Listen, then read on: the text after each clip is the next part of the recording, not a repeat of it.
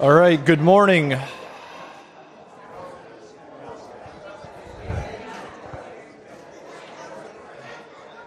Good morning, good morning, good morning.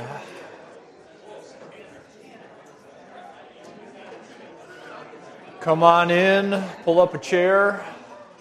Good to see everyone on this Memorial Day weekend.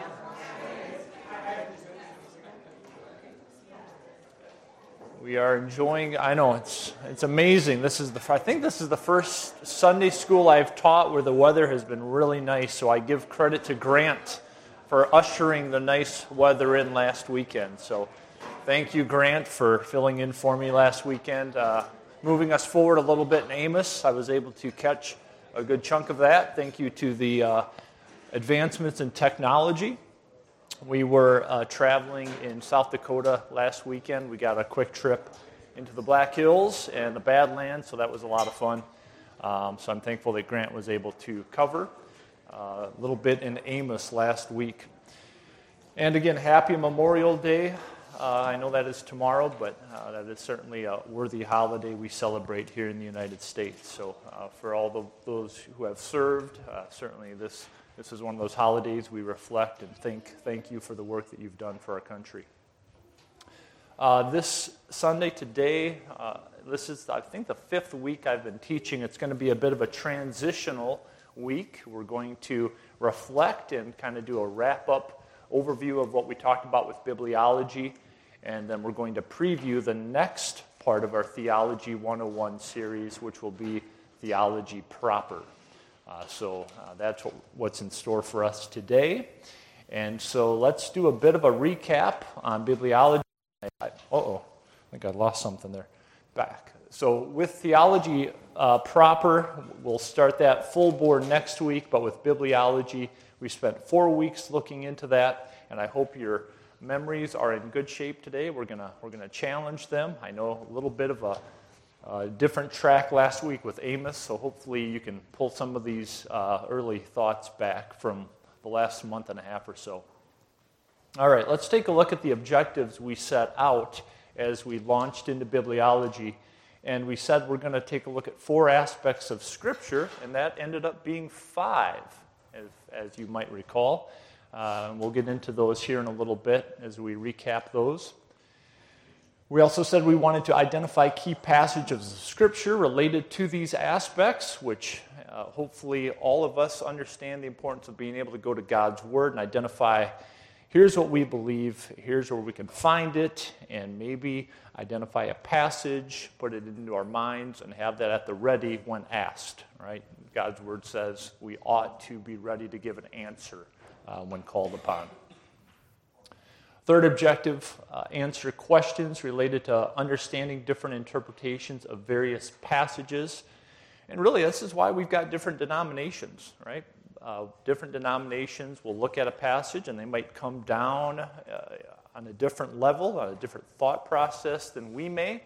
And for us, we've got to be able to work through some of these challenging passages and come to a concrete belief, as concrete as we can be, in terms of what we understand that passage to be. So we talked about 4 or 5 different steps to doing so as we look at God's Word in various passages.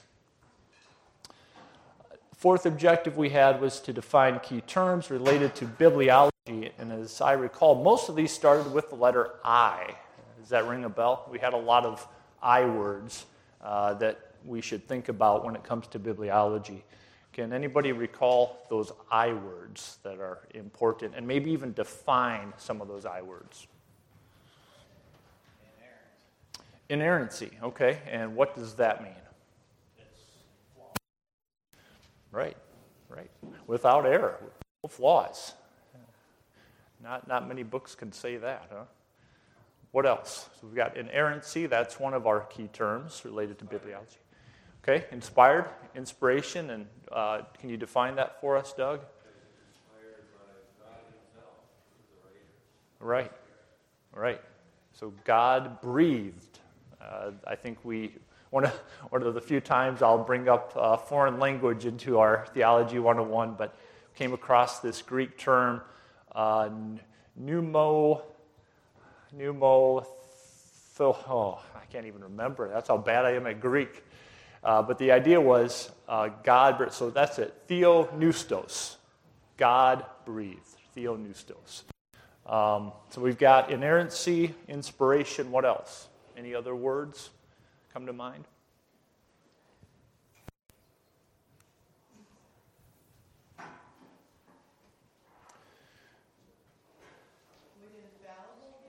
Yes, infallible. Yeah, that's right. So we kind of differentiated the difference between inerrant and infallible.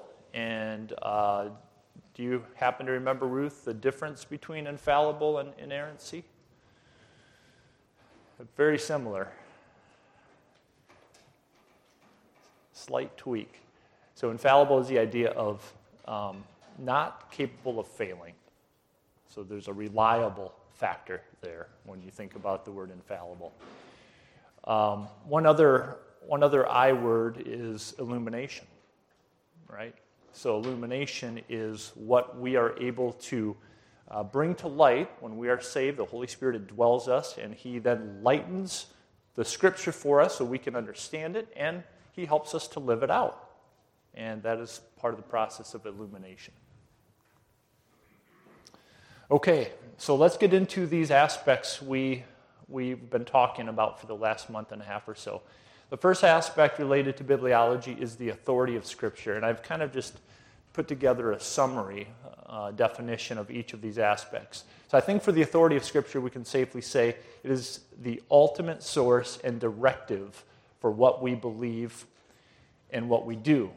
And what you'll see in a lot of church, you go to maybe their website or maybe it's written in their constitution, you'll see these ideas of faith and practice grouped together. And that's what we're saying here. So they're saying God's Word is their one-stop shop for what they're going to teach, what they're going to hopefully believe, and then how that's going to help people live their lives. So that's what we mean when we say the authority of Scripture. Okay, so here's a softball question. Why does the Bible have authority?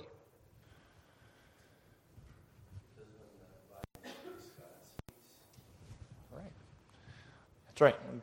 So it was shared that when the Bible speaks, that is God speaking. So God is the author. The God of the universe has spoken to us in His Word, so that should and does carry a lot of weight. All right, more so than any author. How do we know God? This is a good follow-up question. How do we know God is the author?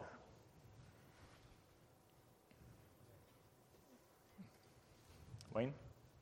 One is he says he is, various scriptures and so on. And I would say the other would be just the aspect of the 66 books all fitting together. And other than God would not be able to mesh these together into one whole the way it is. Good. So Wayne shared that he not only says he is the author in the Bible, but there is this amazing unity and this meshing from the Old Testament all the way into the New Testament as you go through all 66 books. It points to one author. So that is a good answer.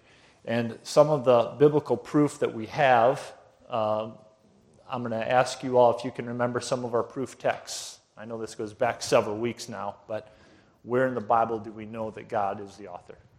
Floor. Okay, John 1, in the beginning was the Word. All right, the Word was with God. So there's a parallel there. Good.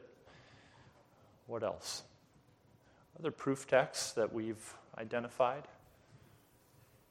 I think you could go with Genesis 1:1, beginning God. Okay, Wayne says Genesis 1:1 is a good one. In the beginning, God created the heaven and the earth. And that's actually, Wayne, you're not only with that answer talking about today, but you're also talking about next Sunday as we get into God existing. So good. Okay.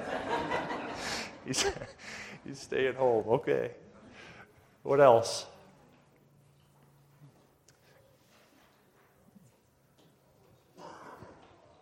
Okay, I'll throw a couple up here. 2 Peter 1:21, And again, I'm going to summarize these verses here, but what that tells us is men were moved by the Spirit, the Holy Spirit, one of the persons of the Trinity, not their own will. So in other words, Peter is writing and he's saying, this is not just somebody coming up with their own thoughts, their own ideas, putting it onto parchment. This is actually God's Spirit moving these people to write. All right, so this is one of our key proof texts. And by the way, if I haven't shared this with you yet, I'll share it now. I've really grown to love 2 Peter when it comes to being one of those Bible books that you can go back and really anchor in on some of these bibliological ideas. It's not a long book, but from the very start of it, we get 2 Peter 1:3, which we'll talk about here in a minute. Later on in chapter 1, we get this book that explains some of the process about how God used and worked through men to write God's word. And then at the very end, you might remember 2 Peter 3:16 is where we see that parallel that Peter's referring to Paul's writings as Scripture. So 2 Peter really is a strong book when it comes to bibliology. What about Exodus 2:4? And what does that say? It says that, first and foremost, why God tells he moved men to write the books of the Bible. For example, Moses says that he wrote the words of the Lord. Okay, Exodus 2:4, Moses writing the words of the Lord. Yeah, that's another good passage. Thank you. Maybe the key one for us is 2 Timothy 3:16. All Scripture is given by inspiration of God. And then it goes on in verse 17 to talk about the benefits of what the Word of God does for our lives. Profitable for doctrine, for reproof, for correction, for instruction in righteousness. All right, second aspect. Hopefully it's starting to come back a little bit now. Clarity of Scripture. And when we talk about the clarity of Scripture, we're saying Scripture is clear in its overall message, and it brings clarity thanks to illumination provided by the Holy Spirit. Okay, so let's think back here. Where in the Bible can you remember there being some proof for these ideas? That the Bible is clear in its overall message, and it also serves us to make things clear as we walk through this dark world. Charlton Heston in the movie Exodus. Up on the mountain, talk to God. He down with the tablets in writing. Okay, Charlton Heston. I wasn't ready for Charlton Heston today, but we'll go with it. Was that called Exodus? Was that the name of the movie? Or is it Moses or 10 Commandments? I don't recall. The 10 Commandments. Okay, all right. Point taken, though, John. Point taken. I should add that to my notes here. Charlton Heston. Okay, so I think I've got maybe one or two passages here. Does anybody recall some proof passages for the clarity of Scripture?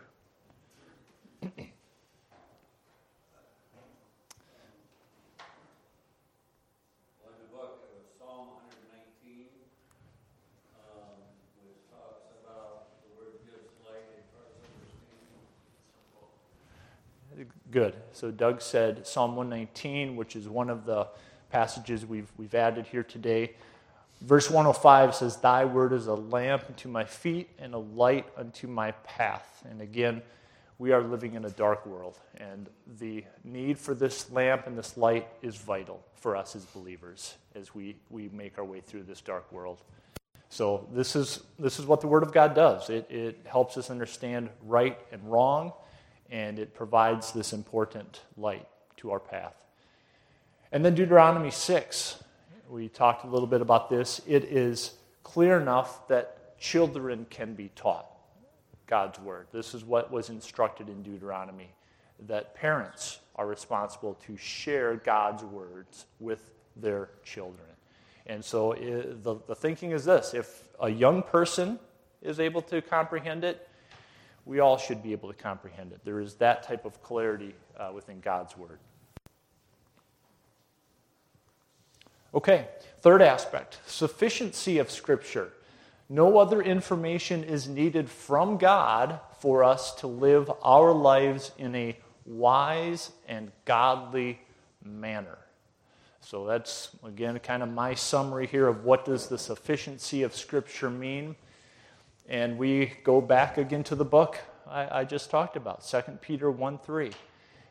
Peter writes, and he said, His divine power has given to us all things that pertain to life and godliness through the knowledge of Him who has called us. Deuteronomy, so we're kind of bouncing here between Old Testament and New Testament, which is a good thing to do. Chapter 4, verses 1 and 2. And here's some instruction here, kind of summarizing the key verbs. Listen, talking about the law of the Lord. Listen and do to live. And by the way, do not add or take away. So within that, you see sufficiency, do you not? And so that takes place. And I believe we also mentioned Revelation, didn't we? We talked about Revelation. There's a bit of a warning there in Revelation 22. If you mess with the Word of God, you are subject to the plagues, as John writes there. Okay, the fourth aspect, and we thought we were going to close with this one as we worked our way through bibliology, is the necessity of Scripture. So I'm going to test your memories again. Sorry. God's Word is necessary for what?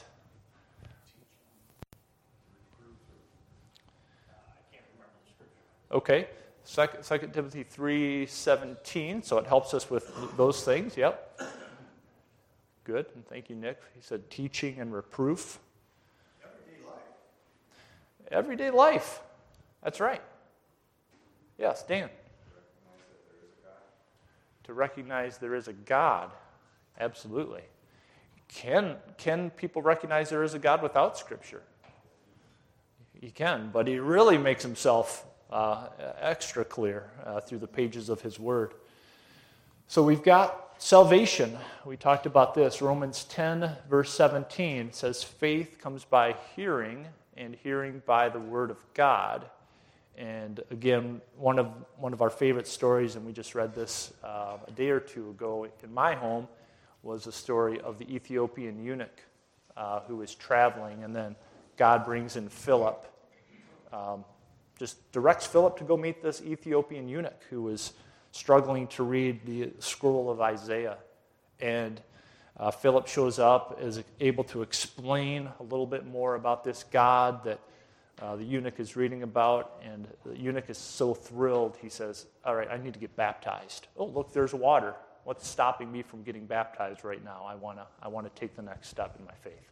And he does so. But that's just a case in point of the importance of God's Word when it comes to being able to come to a point of salvation.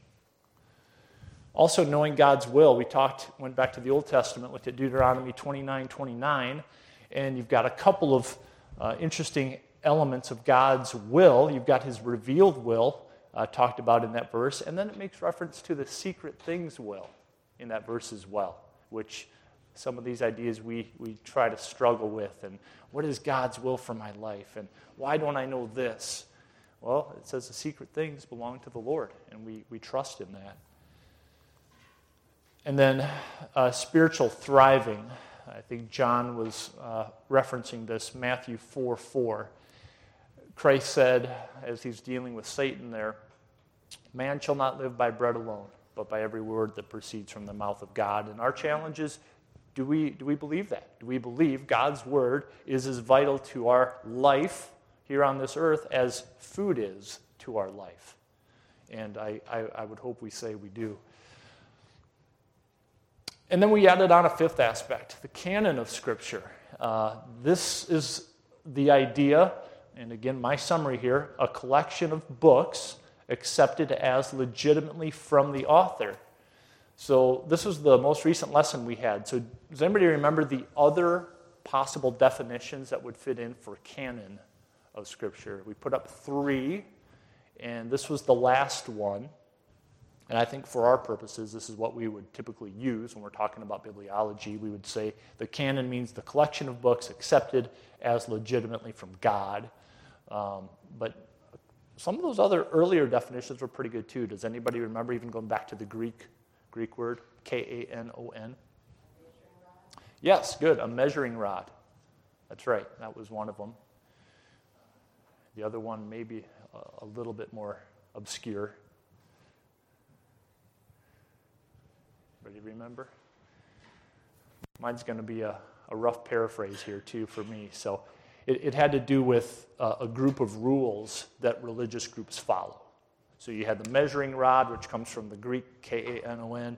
Then you've got another definition referring to what rules do religious groups follow, and then the third definition, which I've got stated here. And I like them all, really, to some degree, as we think about our definition of canon. Okay, so now I'm going to really ask you some mind-boggling questions, because this is going back 14 days or so. What was the purpose of the canon? Why did we need the canon?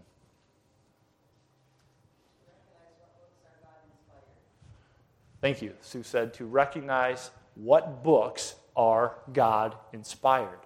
And why did we need that? Why wasn't it crystal clear after the apostles had passed away?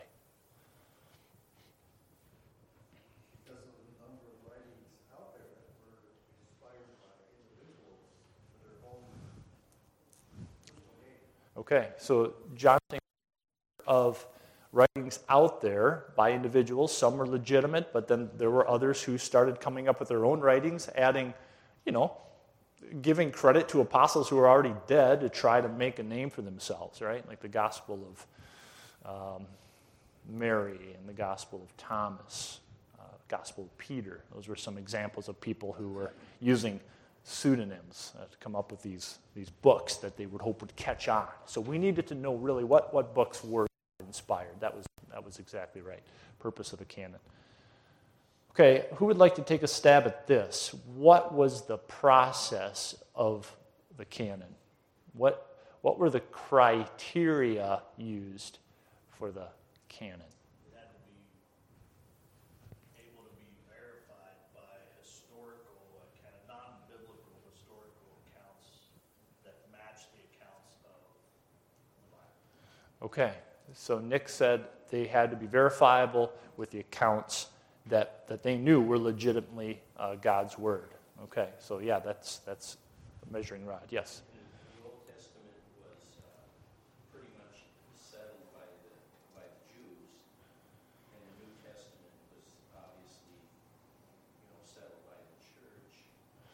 And I think that books were in existence, but they were also recognized by their character to be scripture, by as opposed to those pseudegraphical writings. Okay, so what shared is that the Old Testament was settled by the Jews, the New Testament, relatively early on, settled by the Christian church. And then you've got some of these other false books that came in, and they weren't as well received. So I don't think it took those who were looking at these books too long, once they got into these, to say, yeah, this is not matching up. Okay, anything else on the process of the canon? Scott? The New Testament, did that be either written by or overseen by apostles? Okay. He said that in the New Testament, one of the criterion used was it had to be written or overseen by an apostle. So, right, we've got the apostolic connection for these writings. All right, anything else? Was there something unaccepted by the churches? That's right. Was it received and accepted by the churches? And we made the case that the churches knew some of these apostles pretty well. So they had a personal relationship with some of these apostles. So that was a key factor that Doug shared, reception by the churches. And we talked about at the end of Colossians 4, the idea with these letters that were sent by apostles was that they would be circulated to other churches. They weren't just supposed to stay in that church, don't move outside that church. The idea was to pass it along to other believers. And look at us today, 2,000 years later, still reaping the benefits of that. Good. Okay, easy one. What is the result of the canon? And you might have to kind of balance your answer out looking at it from different faith groups' perspectives. But we'll focus in on the Christian Bible. What is the result? What did we end up with because of this process? 66 books. 66 books is correct. And how many in the Old Testament? 39. And the New Testament was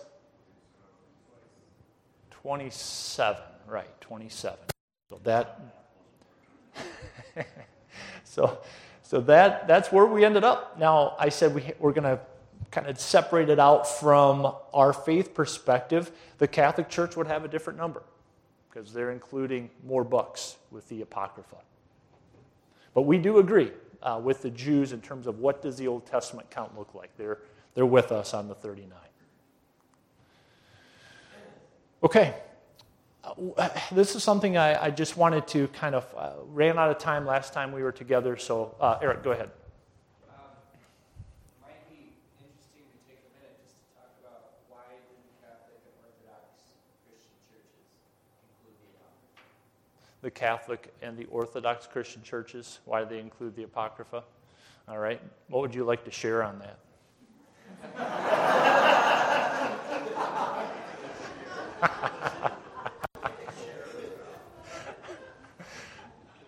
Okay, so they created an opening first, okay, with when Constantine legalized Christianity. He also, at the same time, legally separated Judaism from Christianity with a number of laws that aren't generally known or taught. Okay, so we are taught to think of Constantine in an entirely positive sense. He legalized Christianity, but there was a negative aspect to that. There were also laws passed that basically forbid Jewish people from believing in Jesus as their Messiah and acting that out. So, for example, if you were a Christian, you were not allowed to observe the Sabbath on the seventh day Sabbath. If you were a Christian, you were not allowed to marry a Jewish person. And there are a number of laws passed like that, just discriminatory laws. And at the time, Jewish people who did not believe in Jesus as their Messiah, most Jews, they were totally fine with that because they were enemies of and antagonistic towards any Jews who believed that Jesus was Messiah. They wanted them out and ostracized. And so it worked for most Christians at the time, and it worked for most Jews at the time, but unfortunately, Jews who believed that Jesus was their Messiah, it was very bad for them. A lot of persecution. But by doing that, it created an opening for a theological framework in which the church replaced Israel in every part of Scripture. And so that's replacement theology. So that created an opening for the Catholic Church and Orthodox churches to include the apocryphal books, which had been rejected by the classical rabbis as not being inspired. But the church, which has now replaced Israel, they know better. You see what I mean? Right. So they're going to take these apocryphal works, which are all very Jewish in their character and nature and writing. Okay, they're going to include them now as scripture, and it's very convenient that there are certain little snippets in the apocrypha that support some of the unique and wrong theology of the Catholic Church, like purgatory, and like some of these other, unusual theological teachings and traditions that the Protestants rejected. And one of the bases for the Protestants' rejection of that is the rejection of the Apocrypha. So with the rejection of the Apocrypha, now there was no longer any scriptural basis for purgatory. So that's kind of why those Christian traditions have held on to the Apocrypha. Because without it, they lose some basis for some of their unusual teachings. Yeah, that's good. So Eric shared that Constantine, who was a Roman emperor predominantly in the 4th century, took really an anti-Jewish stance. And some of the books that had been written that were being considered for inclusion into the canon, Catholics had to, I'm sorry, not Catholics, but the Jews had to make their own path, in a sense. And you're right, I think a lot of times Constantine does get a lot of credit for his pro-Christianity stance. You know, he saw this cross in his vision, and it said, "By this conquer." And for Christians who were going through persecution, this was a great thing. No longer were they under serious persecution. They actually had somebody on their side now.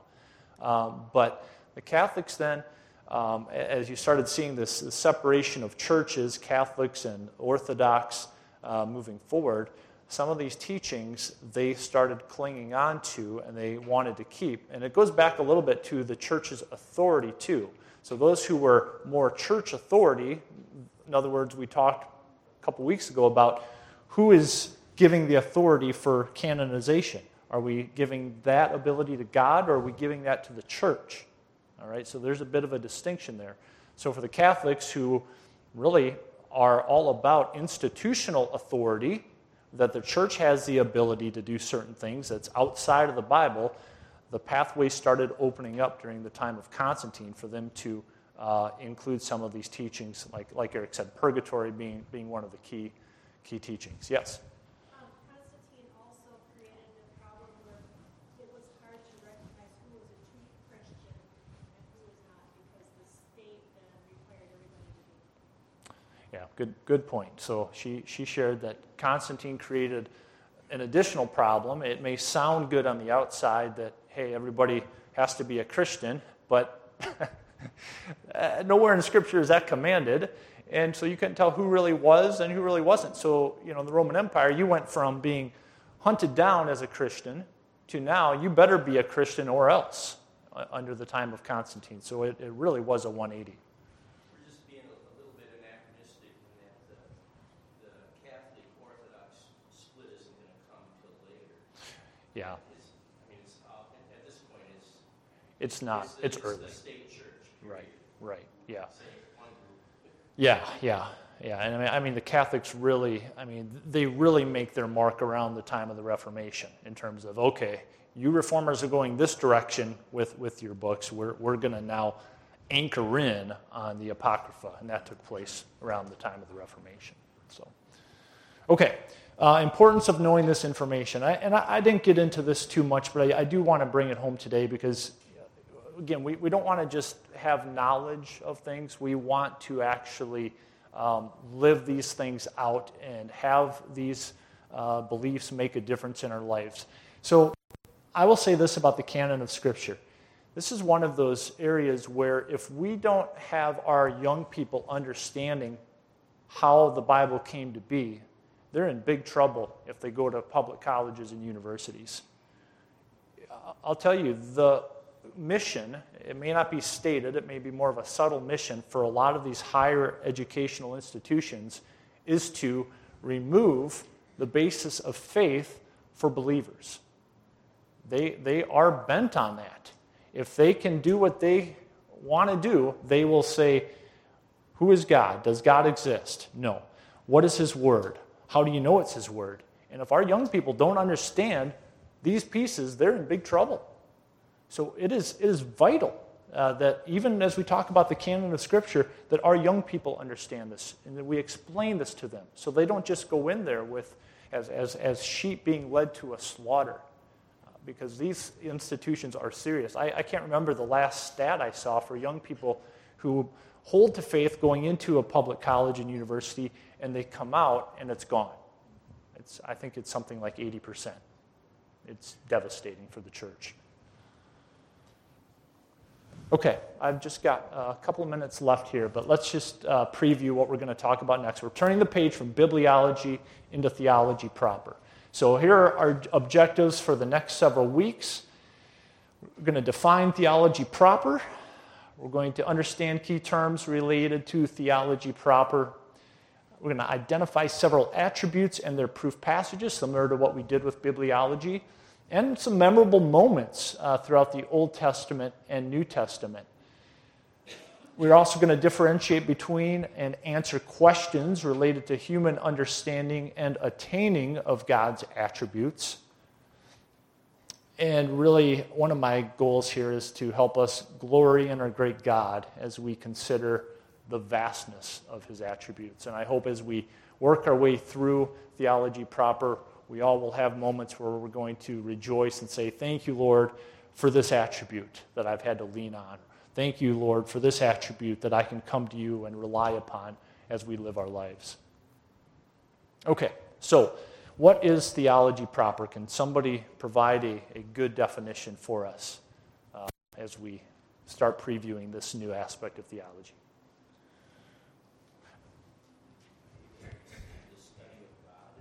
Study of God. All right, good. And maybe even more specifically, study of God the Father, and we're going to focus on his attributes. So when we say theology, generally we're talking about things related to God. When we say theology proper, we'll say God the Father. If we say Christology, that would be Jesus Christ. And if we say pneumatology, that would be the study of the Holy Spirit. So that's kind of how we can break it down as we think about the members of the Trinity. Okay, so this is a major challenge for me and kind of a daunting task. But God the Father and his attributes. What is our challenge here?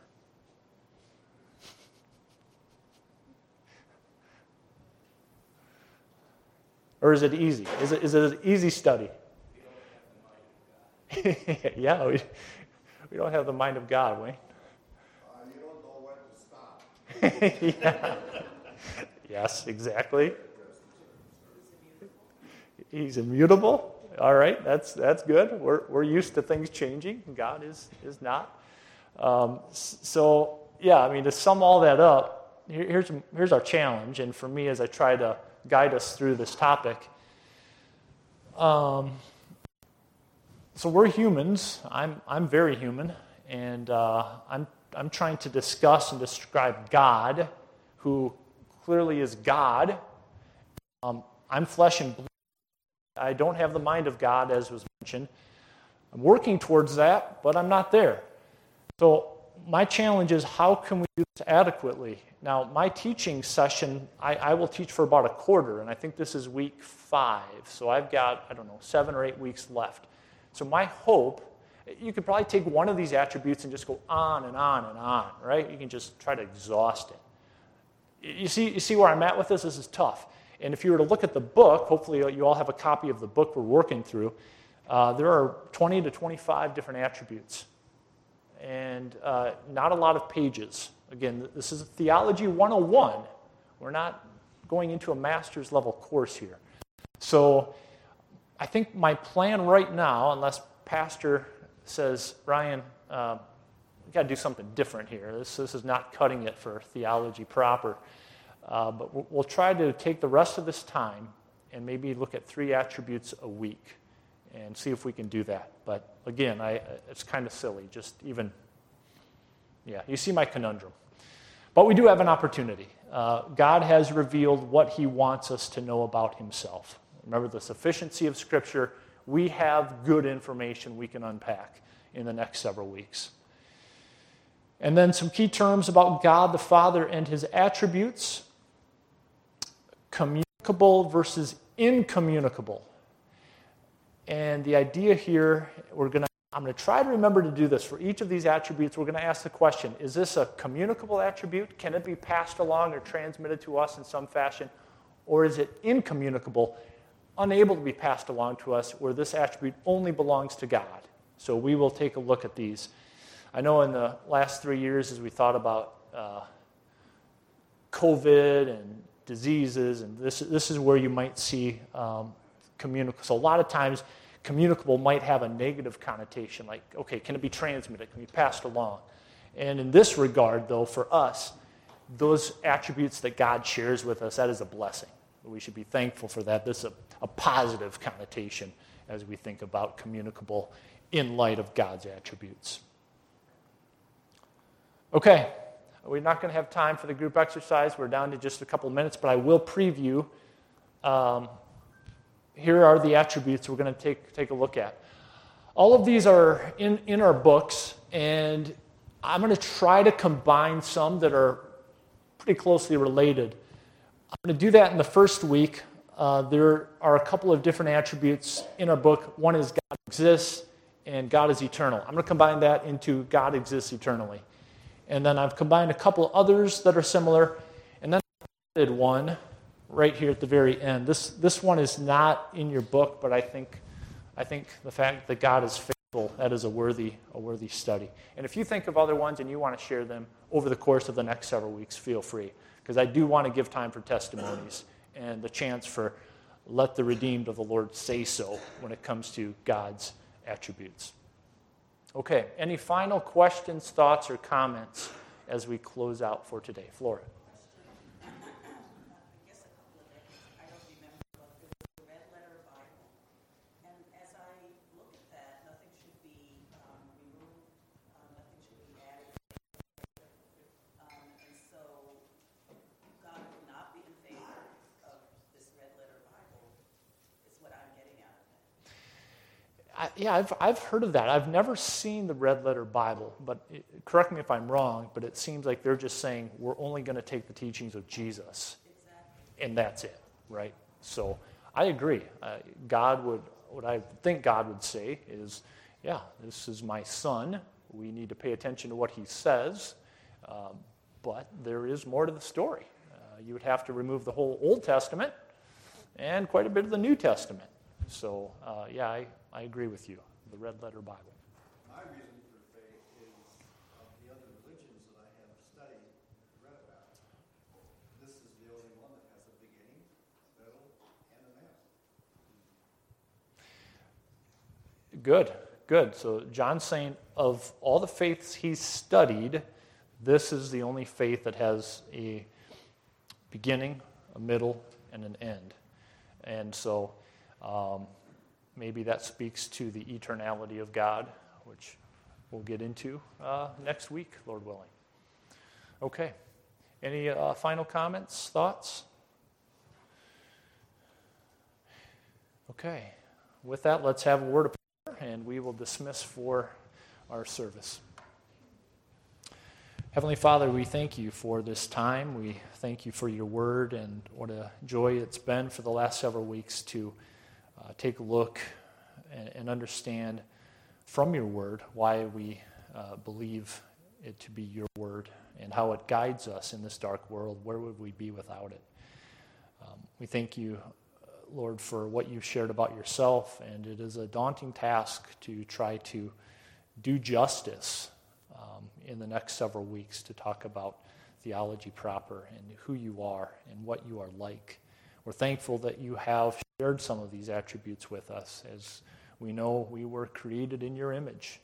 And Lord, that means we will reflect, and we should try to reflect you. So we pray that through the help of your Spirit we are able to do that in this dark world. We pray now for the service ahead, Lord, that you would be glorified through the singing and through the preaching of your word. We thank you again for this beautiful day and for this longer holiday weekend, and we are just so grateful for the country we live in and for those who have given their lives for us and our freedom. Go with us now. We thank you again in Jesus' name.